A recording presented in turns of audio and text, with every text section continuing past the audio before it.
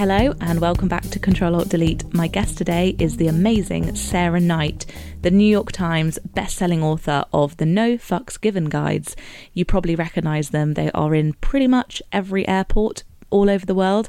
They are very motivating and full of tough love. I've wanted to get Sarah on the podcast for so long. It's been quite impossible because she lives in the Dominican Republic. So we could have done it over Skype, but it was so nice to meet her finally in person in London. Before releasing and writing her own books, Sarah spent 15 years as a top editor in New York, working with some incredible authors such as Gillian Flynn, who wrote Gone Girl, and Jessica Knowles, who wrote Luckiest Girl Alive. Sarah's books are full of honest advice, giving all of her tips on setting goals, boundaries, mental health, saying no, making big decisions, and getting organised. Her first book, which caught the world by storm, was called The Life-Changing Magic of Not Giving a Fuck. And then she released Get Your Shit Together, then You Do You, and now her fourth book, which is out, is called Calm the Fuck Down, which is all about dealing with anxiety. She really has a cult following of people who love her books, and her books have changed people's lives. And I think it's that very honest approach of just being really upfront, obviously with lots of swearing. We talk in this episode about her decision to quit publishing, how she knew when the right time was to go and launch her own series of books, why she moved to the Dominican Republic from New York, and just loads of really interesting, no bullshit pieces of advice about how to not care what people think. And I feel like it's so hard to do. But Sarah's books can set you off on the right path and really help people not care so much about people pleasing all the time. So I hope you enjoy this episode. I really loved meeting Sarah and recording this one. So let me know what you think. Please leave a rating or a review on iTunes. It helps people discover the podcast.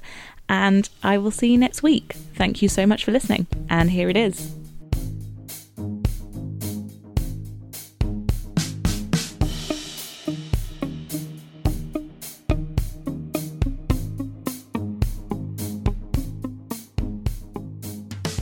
So welcome to Control Alt Delete, Sarah Knight. Thank you so much for having me. Seeing as this is the first time we've met and I've been wanting to talk to you for so long, I wondered if we could go back to the beginning quickly about your first book, because that was just the start of this crazy journey for you, wasn't it? And then the TED Talk, which had like 5 million viewers, and it's just this kind of cult following you've got now. It's a bit of a cult now. Yeah. Having now met some fans in person after my events this week, I feel like I might be a leader of some sort. The anti-guru. Sweary leader, yes. Yes.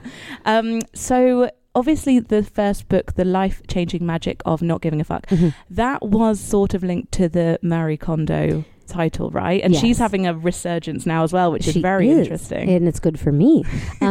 So it was 2015 when I quit my corporate job. I was a book editor. I had been a book editor in New York City for about 15 years, and I was very good at it. It was very successful, and I really enjoyed the work itself, but I did not enjoy working for an office, in an office for a corporate environment with bean counters and people who weren't letting me make my own decisions and watering down focus grouping everything to death. And it all culminated in me leaving that job, which was a huge risk and challenge, and it was terrifying.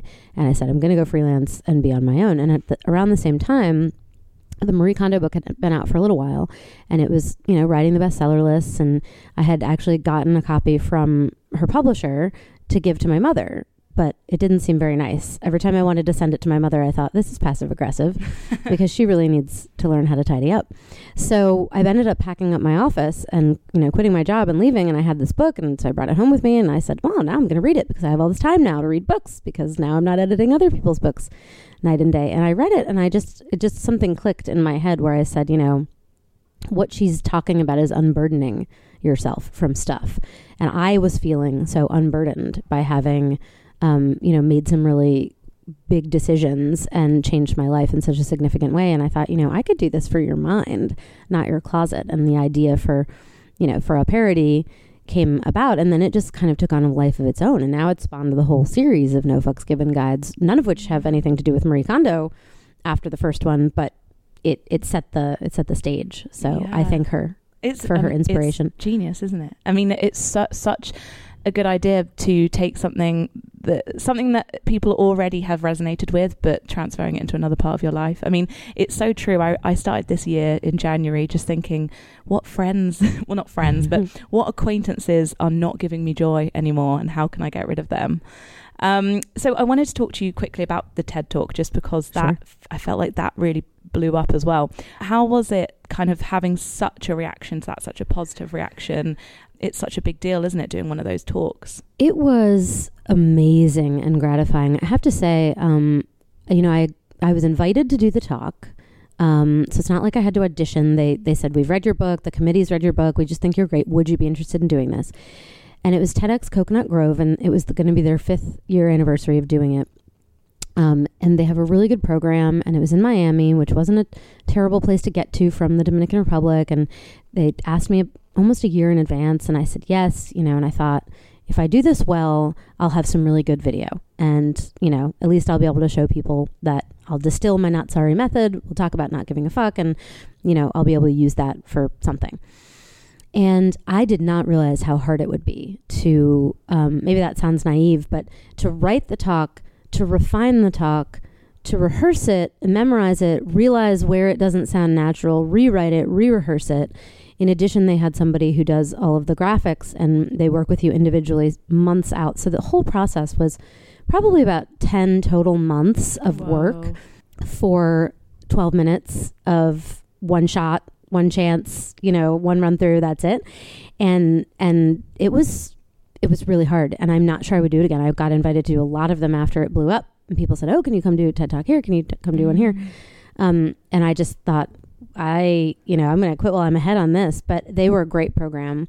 The video obviously came out really, really well, and it had this kind of slow burn. The first week the views were counting up, 200 people, 400 people. And I thought, well, that's great. If we can hit like 5,000, that'd be so cool. And then suddenly it just took off, and we're over 5 million views now. So it's amazing. It's good to know, though, when things take so much planning. Sometimes things look easy, and you make it look easy when you're up there doing your talk. But these things, me and half a Xanax makes it look easy. But with your books, and also you as a person, and this sort of personal brand that you've got going, is very much one of confidence and someone who can take on the world, and that's what you give to your readers. I have realized recently with me, the more confident I get, I feel like the less likable I am sometimes. I don't know if that's something that, well, I actually tweeted that recently, and it got loads of retweets, and I was like, okay, I'm not alone in this. Do you ever feel like that? Do you ever feel like, women are made to feel like they need to squash themselves a bit, and actually not squashing yourself, sometimes people can be a little bit intimidated?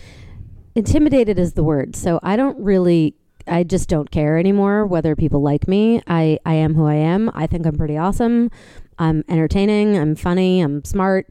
But I understand that I rub some people the wrong way, and I just don't care. I cared when I was 18. I cared when I was 25. I don't care anymore. But the intimidating word is the word, because I don't think often it's not about whether you like a woman. It's about whether you are intimidated by her.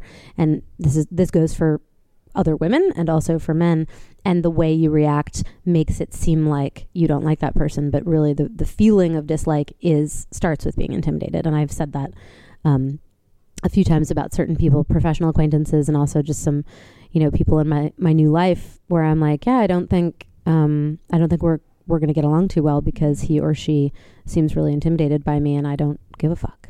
So, yes, and maybe that person hasn't ever met anyone quite like you, and maybe you possible. Are the introduction. Like, this is what someone's like when they actually don't care and they quite like themselves. Maybe. And hey, if I can be the Pied Piper of not giving a fuck and self-confidence, then that's great. Yeah, I will take on that mantle. I mean, it would be a bit weird if you were like, I actually really care, but I've written all these books. No, I don't care. I really, that was one of the easiest things to let go of, was other people's opinions about who I am as a person. There were things that were harder to let go of, really identifying so strongly with my career and having worked so hard to claw my way to the top, and to abandon that felt like it didn't sit right with me for a while after I did it. I just felt like I had pulled the plug on something really that I'd worked so hard for. But the personal kind of, oh yeah, I don't care what other people think of me, that was an easy thing to adopt. So maybe I was already partway there. I don't know. Yeah. And maybe your books are the final push people need sometimes as well. I wondered, I mean, with your books, they are so popular, and every airport in the world, I swear, they're there. And if you looked at the cover, you might think that they're one-dimensional, but they're actually very nuanced when you read them. Thank you. For example, the new book, Calm the Fuck Down, you are very warm, and your voice is very understanding, and you're not saying, oh, everything will be fine, just calm down. You're actually saying, I understand that could be the worst thing someone can say, but here's what you can do. Do you think that sometimes people might, without reading them, be like, well, I think it's good to care, and, you know, just taking it the wrong way before reading them properly? I'm sure that some people think that, and you know, it's unfortunate that they will then not buy a copy, which would be rewarding to me in many ways, and also possibly rewarding to them. But I think that my publishers and I agree that it is the profanity and the sort of, I often get said, you know, in reviews, people say it's like a kick in the ass, you know, a smack in the face, in a good way. And people typically, I think, are attracted by that. They stop, they look, it's funny maybe to them, or it's a little unusual. And then I try very hard to front load in the first page or two, because I know people are downloading Kindle samples. I know they're standing in a bookstore and deciding to flip through the book. I try really hard on those first pages of each book to explain what you're about to get, why it's delivered the way it is, and how you but how I intend for it to be read and absorbed. And I think that tends to put people at ease if they had any qualms. So just read the first page is all I'm saying. Yes. Usually I explain myself pretty clearly. Totally. On page 1. Yes. And you definitely get a feel of, I'm going to be taken on this journey by someone who is very trusting and someone who, is going to be tough love, but also understanding, which I really love. Thank you. I say in the book that, you know, I'm not here to help you tap into your feelings. I'm here to give you the brutal, emotionless, pragmatic, tough love, as you say, because everybody else in your life is trying to make you feel better by saying, oh, it's going to be okay, or it's not so bad. And I'm here to agree with you that it is so bad, and maybe it won't be okay, but here's how you can get through it. And I think that realistic approach is what works for me. So that's what I preach. Yes, I love it. Try not to be preachy. But. With the fourth book, this one that's out now, was it a no-brainer to do one on anxiety? It feels like it's not a buzzword, but it just feels everywhere right now. And I wondered how you got to this decision of doing a book on it. Well, it was a no-brainer for me that I had more to say about anxiety and could potentially get another entire book about it, because I've touched on anxiety in my other books, because it is so wrapped up in the other things that I write about. But I felt like it was a single subject book that could really appeal. However, some of the people that I speak to, you know, my publishing team, my literary agent, were not as immediately drawn to that idea.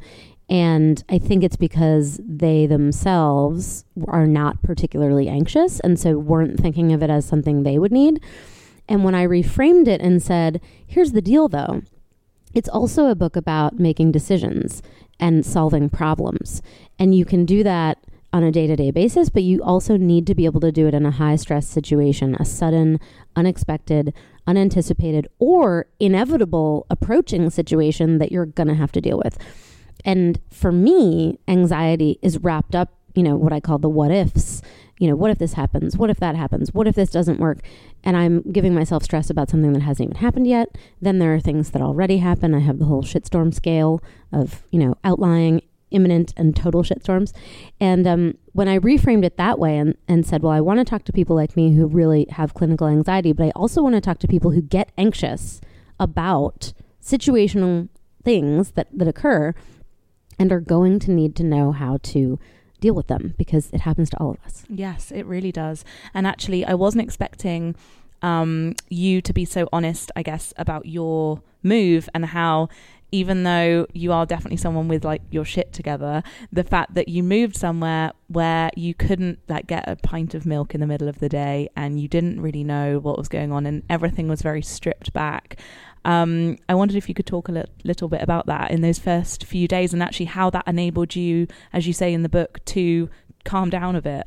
Yeah, I didn't know I needed, but I needed the enforced tranquility of this very small fishing village on the north coast of the Dominican Republic where I moved with my husband. And we had been in Brooklyn.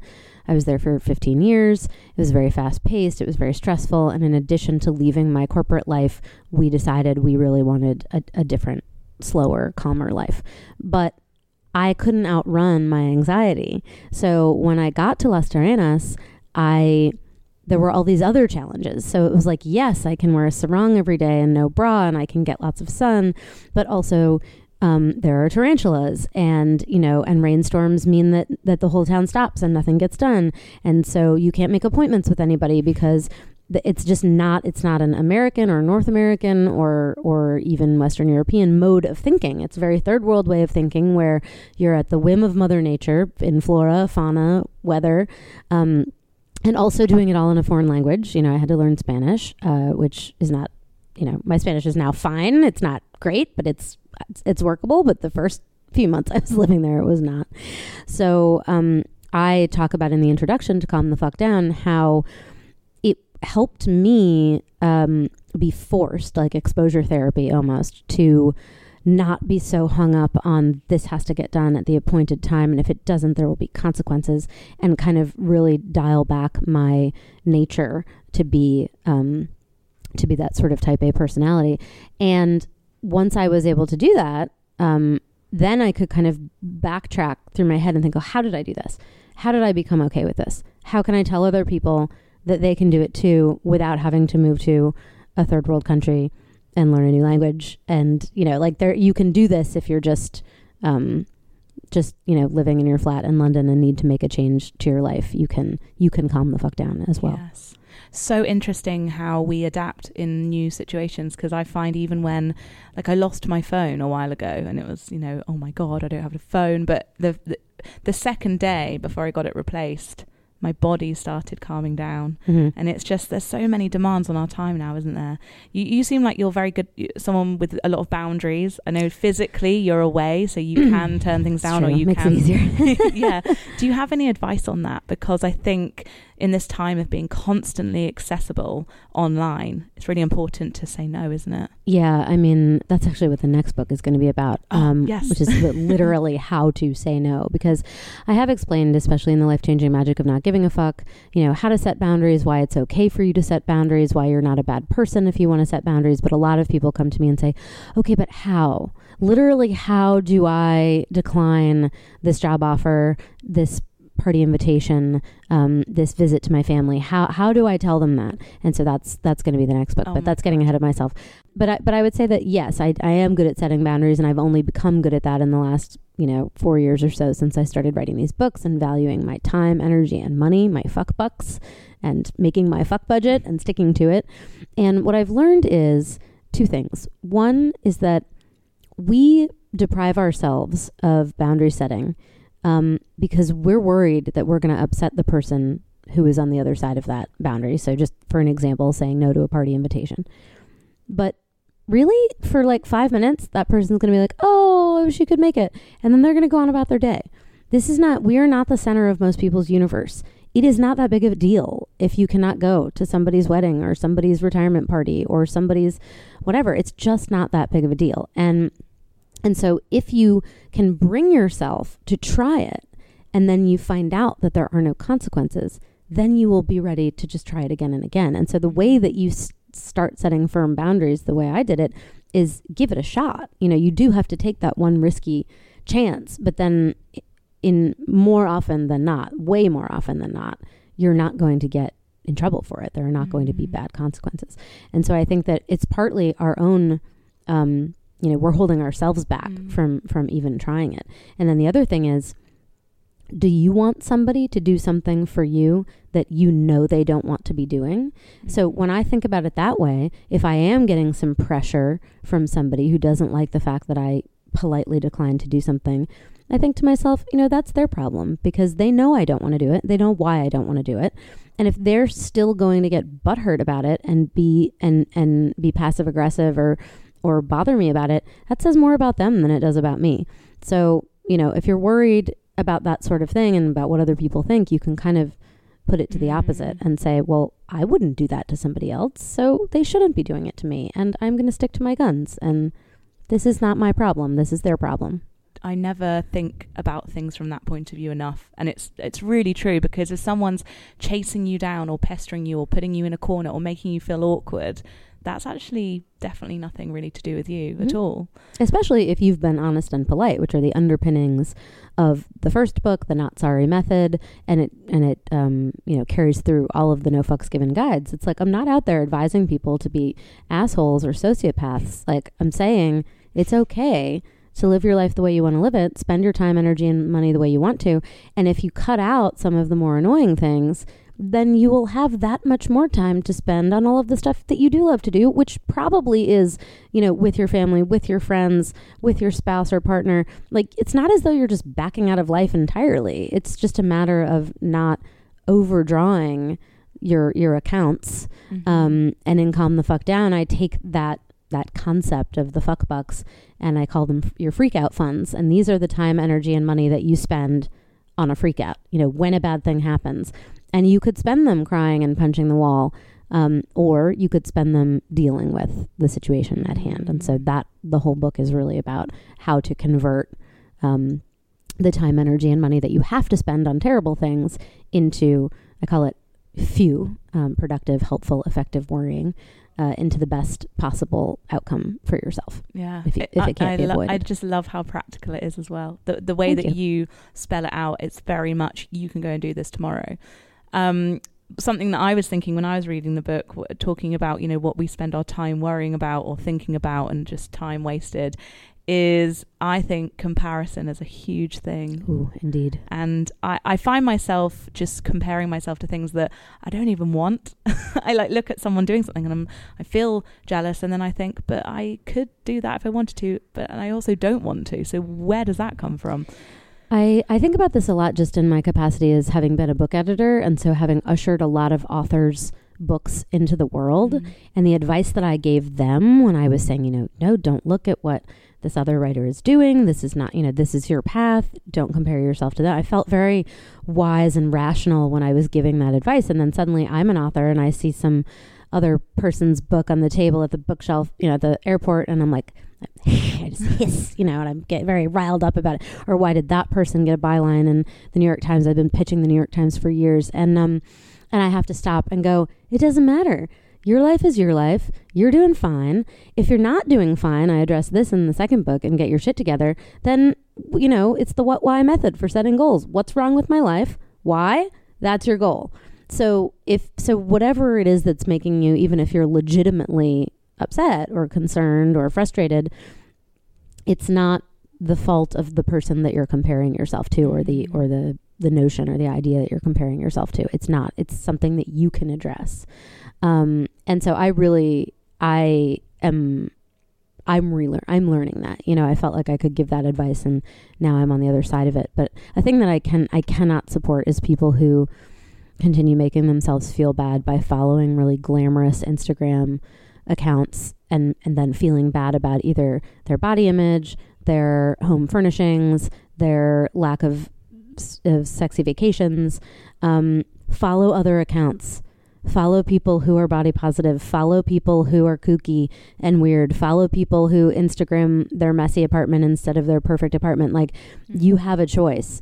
And if you are choosing to punch yourself in the gut every morning by looking at stuff that makes you feel bad about yourself, stop doing it. Like, I have very little patience for that kind of self-sabotage. Oh, 100%. Unfollow anything that makes you unfollow, mute. Because your life, when you probably sit alone by yourself having a cup of tea, you're probably more likely to think, oh, things are good right now. But if you're bombarded with someone's, trip to the Bahamas every day. And I try to be, I'm aware that that I have a somewhat aspirational lifestyle for people who want to live on a tropical island. A lot of people like the mountains. A lot of people like the cold, but I really try to intersperse, because I know that people are following me, because of the books and stuff.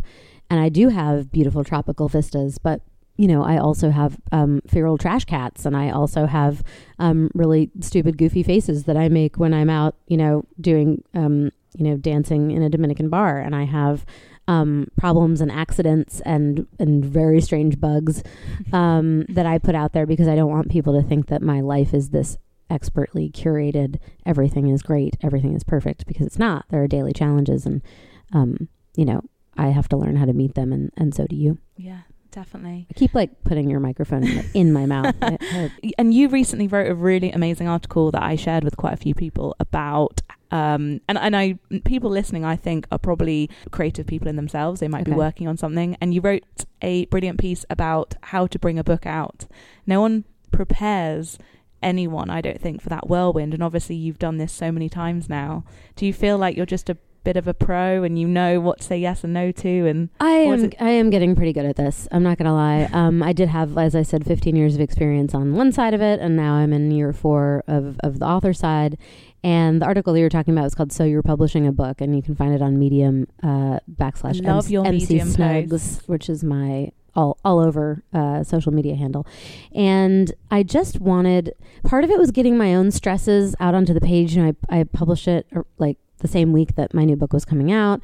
There were a lot of issues happening in the US with paper supply and binderies closing and people not getting shipments of books out. And it was the kind of news that if I had gotten it without understanding how publishing works and without being somebody who had spent 6 months writing a book about calming the fuck down, I think I would have lost my mind. I would have sent really freaked out emails. I would have added to the burden on my editor and my publicist of, what's going on? Is my book coming? Is my book going to come out? Are we changing the date? Do you have any copies?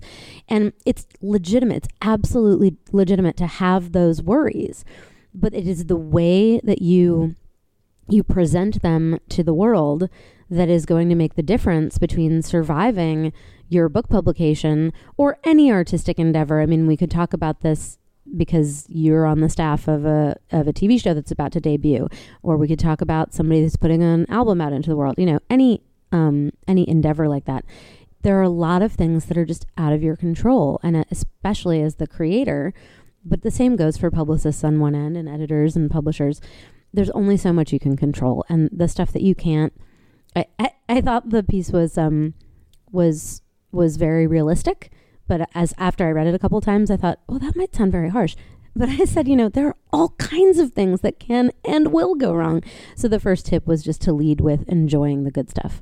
Really revel in the fact that you have a book deal, or the fact that you got your act together and you self-published, and the fact that more than 4 people are now going to be reading your work, and the fact that you can talk about your book in casual conversation, and that you'll see the cover art, on the shelf or on your Kindle, and be really happy about that stuff, because there will be blood, and you're going to have to be able to deal with that too. Yeah. Oh, that really resonated what you said about taking a minute before you react, because I'm very guilty of writing quite a snappy email when I'm freaking out, and I know it's just this bodily reaction, and I sometimes just need to take a minute, don't you? And sometimes you need to write the email, just don't send it. Yes, just don't send it. Really good advice. So just lastly, I wanted to ask you what you're looking forward to this year in 2019, if it is the year of anything for you, or just what you're looking forward to. Can be anything.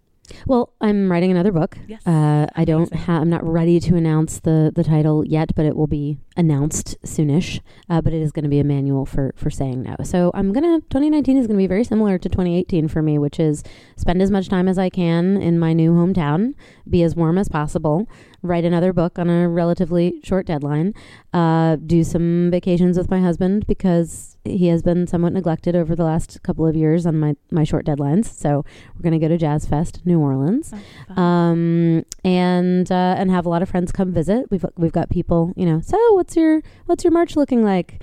Because they're getting very cold in New York. I bet they want to come visit. And I'm really hoping, although I also like to manage my own expectations, but I'm hoping that there will be some news on the political front for America that will make 2019 better than 2018 was. I'm hoping that we'll have a little bit of a change of pace. So yes. I'm looking forward and toward that as I write my manifesto on saying no. Yeah. Well, your book couldn't be more needed in this time of political craziness. Does seem like I had my finger on the pulse. Yes. So that's crazy that you've written a book a year then. Yeah, the first one came out in December of 2015. So we are now 3 years and 4 books, plus the Get Your Shit Together journal, which in itself is a tidy little decluttering manual. And a few people brought their copies for me to sign last night at my event. So I thought, oh, great, the journal has made its way. Yeah, that's awesome. Yeah. Well, thank you so much for speaking to me. This Absolutely. is like a once in a lifetime that you're in London and we could do it. So indeed, I've only been to London 3 times in my entire life. Thank you for having me. I'm glad we got to do it in person. Thanks.